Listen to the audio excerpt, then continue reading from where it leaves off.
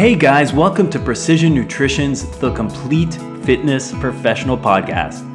I'm Dr. John Berardi, co-founder of Precision Nutrition, and if you're not familiar with us, over the last 15 years, we've become the world's largest online nutrition, fitness, and health coaching company. Most interesting for health and fitness pros, we've turned the lessons learned coaching over 200,000 clients into a complete nutrition and health coaching system called the Precision Nutrition Certification. It's the industry's most recognized career-changing coaching system anywhere. In this podcast, which is a mix of recorded articles, interviews, and roundtable discussions, myself and my Precision Nutrition colleagues will coach you on growing your business, helping more people, and becoming a better coach. We'll help you become more than a personal trainer, strength coach, or nutritionist. We'll help you become the complete fitness professional. So let's get started. We have a very short amount of time together to talk about a subject that can be very vast, and that is, talking about program design, individualized programs, and writing programs for clients. And so, what I wanted to do in trying to put together my time with you was not necessarily go through every little detail that goes into writing a program, which you could really talk for days and weeks about and argue different approaches, different models. What would you do in this case? What would you do in that case? What I thought rather would be have more of an impact would be to try and share with you a perspective on what really writing a program is and how you want to approach it, and how, more importantly, how you want to approach your development as a professional as it relates to writing these programs. And so from that perspective, I hope that everybody leaves here today with a little bit of a new idea on things that they may want to consider in their own development and in their philosophy for writing these programs. So the first thing I wanted to talk about is this concept of epistemology. Does anybody know what epistemology is? You show of hands? Yeah.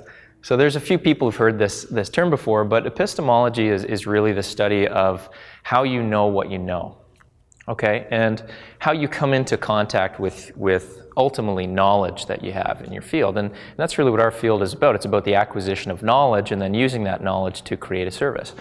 And so, in this model of epistemology, we really have truth, belief, and knowledge. So we have this concept, and this is the way that I'll really explain it, is, in my model, we have these four different ways of coming into knowledge or to gain information. The first is evidence-based, and we're all familiar with this. These are research studies, or these are really structured ways of objectively showing relationships and then forming conclusions about those relationships. And without a question, that is potentially the most important method of coming into knowledge. And when I say that, I mean that it's everybody's responsibility to know the evidence-based literature and to try and consider that in our practice. And also, we have logical information, which also goes hand in hand with research. But it's very important for us, in many cases, even if there aren't peer-reviewed studies, to be able to use logic and deductive reasoning and problem-solving skills to come into conclusion about what we're doing. So in other words, not just taking something and applying it because somebody said that we should do it, but doing it because it really makes sense and that you've thought through it. Experiential wisdom is another way of coming into knowledge, and people that have their own experiences, it's very important to consider the experiences that you're having and not just necessarily write them off because it doesn't fit with a certain model. So if somebody came as a strength and conditioning coach and said, look, this is how you have to practice, these are the things you have to do, but your experiences aren't necessarily aligning with that, it's important to consider that as you form your philosophies. And also traditional information. And so very often, when things are common practice, if we don't necessarily have experience with that ourselves, we can trust other people who have been doing these practices for a long period of time, or somebody that might have credibility that would lend us, knowledge or lend us some of their own experiences. And so if we buy into that, that's really a traditional way of thinking. And the whole perspective, and this is one of the reasons why this is one of the first slides, is because it really represents the theme of the entire presentation, is that we have to take information from all of these places. So there are people in our industries that believe that if something isn't peer-reviewed, then it doesn't count. And so you could never actually utilize something in your practice unless there is really hard evidence behind it. And you're not necessarily going to be able to perform at the best of your abilities and apply the best knowledge that's out there. Certainly in the situation where you're dealing with competitive athletes, you're never going to win if you're waiting for somebody else to write about what they were doing 10 years ago. So you have to start to consider what else might be out there. Okay? And at the other side of the spectrum, I use my mom as an example because I love her to death, but she gives me a call every once in a while and says, you really should start to think about doing this because I saw it on Oprah. Or she might say, look, I read this, in the newspaper, and they're saying that, da-da-da-da-da. And so, there is that side of it that tends to get a bad rap in our community because we think, well, where's the evidence? Or somebody might come in with a really great idea and say, look, I'm working with this athlete. This was the observation that I had. I tried this. These are the results we're getting. And somebody might put a wall up and say, you know what? I don't buy it. Show me the evidence. And so, you can't really be too far on one side of the spectrum. And you can't be too far on the other side of the spectrum. You have to be open-minded. We have to find ways to determine how things fit with us in terms of knowledge and information. But we also have to be objective at the same time. So what is a program? So in my opinion, a program is a solution to a problem. And if you went around the room, you'd probably come up with a million different definitions of what a program really is. But ultimately, somebody's coming to you with a problem. Even if everything's going well and they want to improve what they're doing, whether they want to improve their body composition or improve their athletic performance, ultimately the problem is that they're not good enough, or they're at a place where they feel is maybe inadequate in terms of their standards. So that's really what we're trying to do, is we're trying to sit back and create a solution to that problem. What is the basis for a program design? So there are a variety of types of ways to come into what you determine as your program. And how many people here, just a show of hands, have a model that they work with or a framework that they work with to write a program? Okay, you should. You should have a framework that you really work from. That being said, you don't want all your programs ultimately to be the same. And if I went around to the people that I know in the industry and asked them, if you took 20 programs that you wrote last year, how many of them are very similar? Most people, embarrassing, will say, you know what? Yeah, most of my programs are very, very similar. And sometimes you can get caught into doing that. And this is really what I want to talk to you about, is about how to get away from your own personal bias when you're writing programs. And so the first thing in your program design is really the assessment, and these are problem-solving skills. So this is probably the most important aspect of writing a program, is what are you doing to assess the individual and come up with a bit of a framework to work from.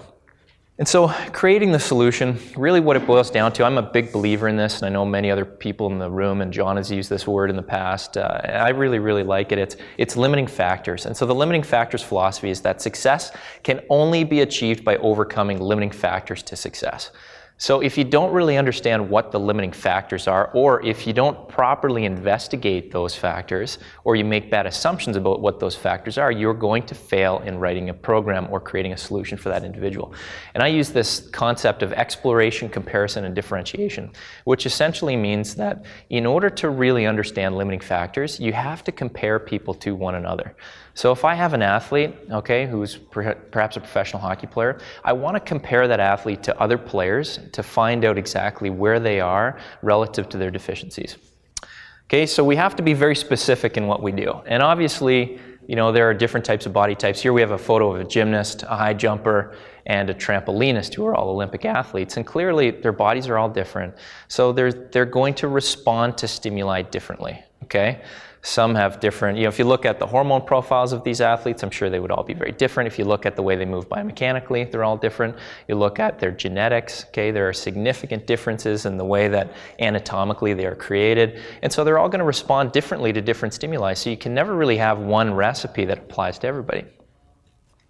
So I'm going to go through a couple of case studies, and I'm going to give you an example of ways in which you really have to think outside the box to come into contact with the right solution that you're looking for. So case study number one. So these are actual cases of people that, in this case, it was a lady who was in her mid-30s, And she was working with a colleague of mine who came to me and said, look, I'm wondering if you can help me sort through this. I'm not really sure what's going on. So she's female, she's 35 years old, she's 5'4", 165 pounds, she has 28% body fat. Her goal is to get down to 14% body fat, so that equals a loss of about 23 pounds of fat, or a loss of 14%. She's a yoga teacher, she teaches 10 to 12 hours a day, also managed a studio, but had no traditional workout regime. Okay, so daily consumption worked out to be around 1,800 calories a day. Nutritional choices were very strong. So in this case, this person was a vegetarian. They were familiar with doing blood work to find out what type of supplementation they should be having. Very, very astute in terms of the ingredients that they put into her food. And so really what happened in the initial perspective that took place was, this colleague of mine said, okay, well, the food choices are probably not a limiting factor because they're very strong in their choices. So it's likely to be activity level relative to consumption. And many of you may take the same approach. You may think, okay, well, here's somebody who isn't training, doesn't have any structured workout regime, eats well, but has all this added weight. So it's very simple. I'm going to implement a very strong and aggressive workout regime. They're going to do some resistance training, they're going to do some cardio, we're going to do it 5 days a week because she wants to lose a ton of weight. In this case, she was trying to get ready for a wedding. And so the plan was to increase metabolic activity, maintain and support lean mass through the resistance training program that she was on. And then the approach from a supplemental perspective is going to be thermogenic. We want her to burn more calories. And so what happened? The results after 6 weeks of training, 5 days a week. Now this person was lifting, doing cardio, aerobic and anaerobic circuit work 5 days a week for 6 weeks, and it was somebody who had never really had a workout program before. How many people would think that that would lead to some sort of weight loss? You would think, right? Okay.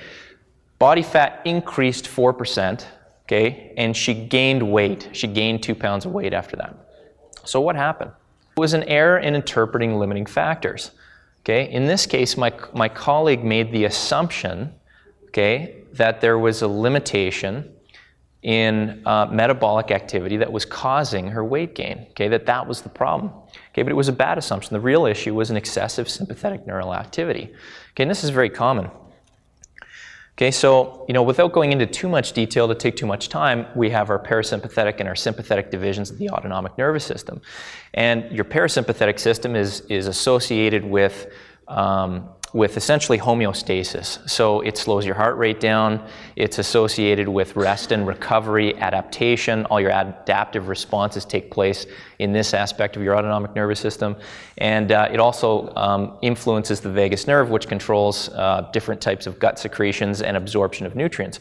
Okay, the sympathetic system is what increases your heart rate and essentially creates the activation of your central nervous system, or any kind of sort of norepinephrine neurotransmitter release that's going to increase your heart rate and create that stress type response. And so in this case, she was overly driven in her sympathetic system.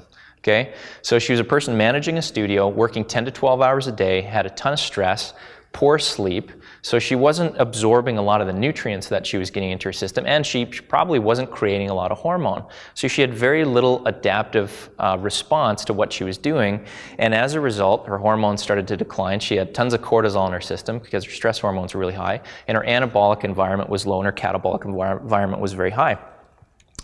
And so this is kind of what happens with your brain when you start to get stressed. We create what are called beta waves. So we start to think about things that are happening. We perceive that as a stress, and we have a response. And the beta activity, which are these very fast, sort of brain-like activities, are associated with a sympathetic action. So just by sitting here, if you were to perceive some kind of stress or to think about something at work that was very stressful to you, you would have a sympathetic response. So it's possible for some people that through their jobs, they're constantly activated through the sympathetic nervous system. Really where we want to be is in alpha wave activity, which is where you're sort of relaxed and you're conscious and you're alert, but your system isn't really activating at a high level through that sympathetic system. So it ends up being about a 60% sympathetic, 40% parasympathetic balance at rest is really ideal. And people that are much higher than that, they can produce tons of cortisol and they can have lots of cortisol arrhythmia, which allows you to negatively impact your sleep cycle at night. And there is some science behind this. So this is a study in 2012 by Messina et al., Autonomic neuroscience. Okay, enhanced parasympathetic activity of sportive women is paradoxically associated to enhanced resting energy expenditure. So what they did was they studied basketball players, and they found out that the athletes who had the highest parasympathetic response actually had the highest resting energy expenditure. So, it is a little bit counterintuitive in that your parasympathetic system is creating hormone levels that are anabolic, that are allowing you to have a much better resting energy expenditure.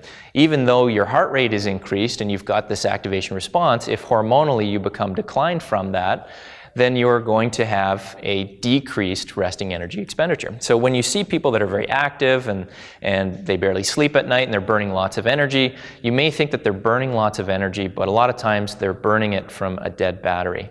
So they're spinning their wheels and they're not actually creating a ton of energy expenditure during the day. Okay, and there are also, that's from an academic perspective. There are also books out there that you can access to learn about anabolic hormones and the relationship to the autonomic nervous system. Okay, and this is what hypersympathetic activity does. Decreased nutrient absorption, decreased quality and quantity of sleep, decreased adaptive response to training, decreased cerebellar function. So beta waves actually inhibit function of the cerebellum, which controls multiplanar movements. It has a ton of influence on muscle tone. It has influence on how your body moves and adapts to exercise. Decreased anabolic hormones, increased catabolic hormones, increased body fat, and decreased lean mass. Okay, so restoring balance, what you really want to do is you want to have, from an aerobic perspective, if you're doing some cardiovascular training, you want to have low to moderate volume and low to moderate intensity. Okay, that's how you fix this. If you go high, you're going to create that alarm response. Okay, an individual with elevated cortisol levels like that, in that hypersympathetic state, is probably not going to produce glucose very well. They're going to have a lot of insulin sensitivities, and so it's important not to try and exhaust them during the training, but actually approach it at a very moderate level. Okay. From an anaerobic perspective, what you want is low volume, high intensity. So what you actually are trying to do is you're trying to modulate the sympathetics. You're trying to turn them off because they're activating all the time. So from a lifting perspective, you actually want to give them some load, okay, to stimulate the sympathetic system and then get it to try and relax. And there's different ways to modulate it. So through exercise, low volume, high intensity training, okay, multiplanar, okay, which is to activate the cerebellum. So getting back to that alpha wave connection with the cerebellum, we're trying to engage them in a variety of different types of real life activities, okay, which increases a cerebellar response. Okay, to improve the adaptive response after training, there's certain types of music, classical music, for example, that can calm your nervous system. Meditation is very good. It's been associated also with alpha wave production. And breathing, just deep breathing is actually one of the best ways and highly documented to increase a parasympathetic response and to attenuate the sympathetics. There's also a number of technologies out there. Believe it or not, when you're trying to modulate the sympathetics, what you want to do is stimulate the sympathetics at an extremely high level that the body can't take for a very short period of time, and then essentially just allow that modulation to kick in and increase parasympathetic response. You can track this with a technology called heart rate variability, which basically just looks at that exact parasympathetic and sympathetic response. But one way to do it is intermittent hypoxia. So there are technologies like EWAT training and different types of methods to actually take away somebody's oxygen as they're training, and there's an increase in that sympathetic activation, and then you deliver oxygen immediately back into their system to allow the sympathetics to attenuate. Cryotherapy is another one. Cryotherapy is a technology where you go into essentially a cold sauna, which is minus 130 degrees Celsius or below, and you expose your body to that for 3 minutes. And by doing that, of course, you have a very intense sympathetic reaction for 3 minutes, but after modulating the sympathetics, you have a very significant increase in parasympathetic response. And I've done this with a few different people and actually seen, using heart rate variability, very successful changes with this. Heat therapy is another way to do it. Frequency-specific microcurrent is a technology that also can help to balance the autonomics. Compression therapy actually helps. So there's different types of compression tools. Normatec MVP is one that actually has an impact on the ANS. Neurofeedback and biofeedback are also great tools that help somebody learn a little bit about how they feel during those types of responses so they can control a little bit better. Okay, so what was really happening, we'll get to this in the end, but what was really happening here is that there was this whole world of other possibilities that were happening with this individual, but my colleague was so focused on what had worked with other people that they wanted to take that solution and try to reinforce that with this new person instead of having an open mind. Okay, case study number 2. So in this case, we had a professional hockey player, okay, who was an offensive forward, needed to improve skating ability, okay? So he shows up, and again, this is another colleague of mine that he was working with, and he says, look, I want to get faster. So this happens all the time in hockey. Okay, so the initial perspective was that we needed to improve power and acceleration, okay? So we're going to do some squats, we're going to do some Olympic lifts, some squat jumps, some box jumps, some lunge jumps. We wanted to improve foot speed, so we're doing some short sprints, some ladder work, some quick hops. Okay, results after 12 weeks of training in the off-season, feels explosive but not able to generate any additional offensive chances. No functional improvements in skating ability after significant time spent training. This happens all the time. Okay, in fact, this is the standard in our industry, that people are training and working hard but not really getting any kind of measurable or noticeable results in their performance field, okay, or specifically with team sport athletes. So what happened? Again, there was an error in interpreting limiting factors. The real issue was a lack of biomechanical and vestibulomotor efficiency. So if somebody comes and says, I want to get faster, how do you know that the limiting factor is that they're not explosive enough? You really don't. Until you really understand why it is that their speed isn't better and what specifically those limiting factors are for that athlete, you cannot create a positive solution. So these are a couple things that are related to skating that you might not have known about. Vertical movement during acceleration is a limiting factor in skating in both forward and lateral acceleration. So when you move upwards, okay, when you're trying to accelerate on the ice, that's actually a limiting factor. That slows you down. Okay, the game of hockey is all about space and time. So what we're trying to do is create separation or create distance between ourselves and somebody who's essentially trying to take away your availability on the ice. And so a lot of times, one of the limiting factors if somebody goes to cross their feet or somebody gets low and tries to push is that their push is forcing them to come up. And that is actually something that slows you down.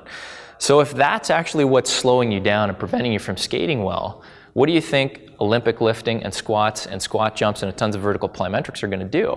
They're going to actually increase your propensity to want to do that. So you're actually empowering them to get worse.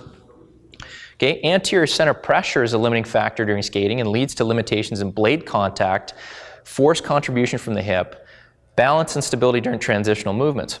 So the actual position of your feet or your base of support where you're creating the pressure has a lot to do with how you transition from one movement to the other. If I'm on my toe and I try to cross my feet or I try to pivot, then I'm actually losing blade on the ice. What also happens when you're on the toes, you actually lose action of the hip. In order to be fully active, okay, through the muscles surrounding the hip, specifically the glute maximus, and to create very strong and powerful propulsive forces, you have to be in a dorsiflex position and you have to have a center of pressure on your feet that's towards the middle. And if you're not loaded there, then that could create a problem. So if this athlete's on their toe too much, that could be a limiting factor. So what happens if they're doing ladder drills 5 days a week and they're on their toe during the ladder drills? What are you doing? You're actually empowering them to get worse. Positive lean angles, okay, are required for triple joint extension during the propulsive phase of the stride. Ankle dorsiflexion and the efficiency of the vestibulospinal reflex are critical to maintain these angles. So leaning becomes very important for acceleration on the ice. So as I start to lean to the left and lean to the right, there are these vestibulospinal reflexes that my body is helping to control my balance and to allow me to move very freely without creating tension. Okay, and they're very, very important. And so those lean angles need to be as close to 30% as possible as we're accelerating, forward, side, and to side. Okay, here's a picture of a lean angle. So essentially, if you were to draw a line between the skate and the center of the body, okay, which is the base of support and the center of mass, you're creating very close to a 30-degree angle. So if this is the problem, and this is a huge problem in hockey, is that a lot of people, when they cross their feet or they accelerate, they're very upright, so they don't have very good lean angles and acceleration angles. If this is the problem, then it's quite possible then doing a lot of static weightlifting, which actually forces you to be in an upright position without any real leaning, can create an adaptive response that's going to reinforce your problem. So this is Sidney Crosby doing a drill. So this is a crossover drill. But as you can see, he's trying to lean on his right side. And so this is an incline, a hill incline that's at 30 degrees. So we found a hill that's at exactly 30 degrees. And what he's trying to do is lean in on that inside. And so there's a couple of other examples. But in this case, I would show you an example of a sled push or doing a little crossover bound on a hill that forces you to really create a counter-leaning position to maintain those lean angles. And in this case, this is just a lateral bound, which is forcing him to counter-lean onto the inside leg. And it's actually a case that I've gone through with Sidney and a number of other athletes where this factor alone contributed to a decreased percentage of success for plays with speed, because they weren't counter-leaning properly and they weren't maintaining the energy that they're creating on the ice and delivering it in the right way to create space and time for themselves. So what's really the lesson here? Every training method has a consequence in a variety of physiological systems. Okay? Biking for aerobic fitness has a biomechanical and neurological consequence. So you can't just say, well, I'm going to lift and train biomechanically, but then for aerobic fitness, I'm going to ride the bike. Because when you're riding the bike, you may be shortening your hip flexors, or you may be creating specific biomechanical adaptations that are taking away from other areas. Okay? And there's been tons of research about developing maximal strength and max power, and the inability to do that in an environment where you're doing it with concurrent aerobic exercise. And that is because you cannot isolate one system or divide all of our systems into 5 or 6 or 7 different segments and then train them one at a time without each activity influencing the next. So that's a very important principle to think about. Okay? Training exercises impact skating technique through neuromuscular, vestibular, neurological, and biomechanical adaptive responses. So when we're training exercises, if we're doing a squat or we're doing a lift, we want to be very cautious about the amount of volume in each one of those activities that we're applying relative to the goal set of the individual. So if the main goal of the individual is to improve some of those vestibular abilities, you may not want to do a ton of static weightlifting because they're increasing the adaptive response in exactly what you don't want. Okay? Every training method has a consequence in a variety of physiological systems. I say that again just to try and remember that. Okay? Functional human movement is 3D, multi-joint, multi-plane, and requires the integration of numerous systems. Stimuli of an individual joint, muscle, or sub-movement has limited transferability. Okay? Our bodies move in 3D, and if you want something to transfer into real life, you have to make it real life, especially in a neurological context. Okay, the mechanics, the tempo, and the neurological environment of what you're trying to do, okay, has to be duplicated in order to have some kind of transfer of something that you're working on. So to really conclude and to wrap up here, don't let your philosophy become your personal bias. We all have different backgrounds. We all have different personal bias. If we're a sprint coach, we may have a personal bias towards some of the sprinting applications to training. If we're a weightlifting background, we may have some bias about that. What we want to try to do is we want to try to eliminate that personal bias so that we can be more objective. Okay? So the way that in these two cases, the reason why we had poor assumptions, okay, and a lot of people will say this, well, I didn't know that the ANS had such a specific influence on body fat, and I didn't know the kinematics of dynamic skating. But there's no book that really exists that's going to tell you this. There's no program you can take, no course. There's no one that you can meet that's going to give you all the answers. So you have to put yourself in the mindset to want to ask those questions all the time. Exploration, comparison, and inquisition. You want to compare people. You want to ask questions. You got to be constantly trying to open yourself to find new ideas. Okay? And this guy was a pretty smart guy. He said, the only true wisdom is in knowing you know nothing. And that was by Socrates. Okay? In order to have an open mind, you have to eliminate your own personal bias, and bias is eliminated by objectivity. So don't always assume that you're right either. And this happens a ton in our field, where we do something, someone's happy, or they have a relatively good result, and we say, oh, I did that. You know, I did this system, and it was very good. And that person had success. You want to try to measure as much as possible the results of your work to further try to improve what you're doing, especially your philosophies. And try to be a lifelong student, not a guru. Okay? It's very easy in our world, with all of our ambitions, to want to position ourselves as gurus, because we have people's trust and we get positive reinforcement by people, you know, having a lot of faith in what we do. But we really want to remove ourselves from that seat as much as we possibly can to become students and enter into environments where we can learn and just completely open ourselves to the information that's out there. And that's it.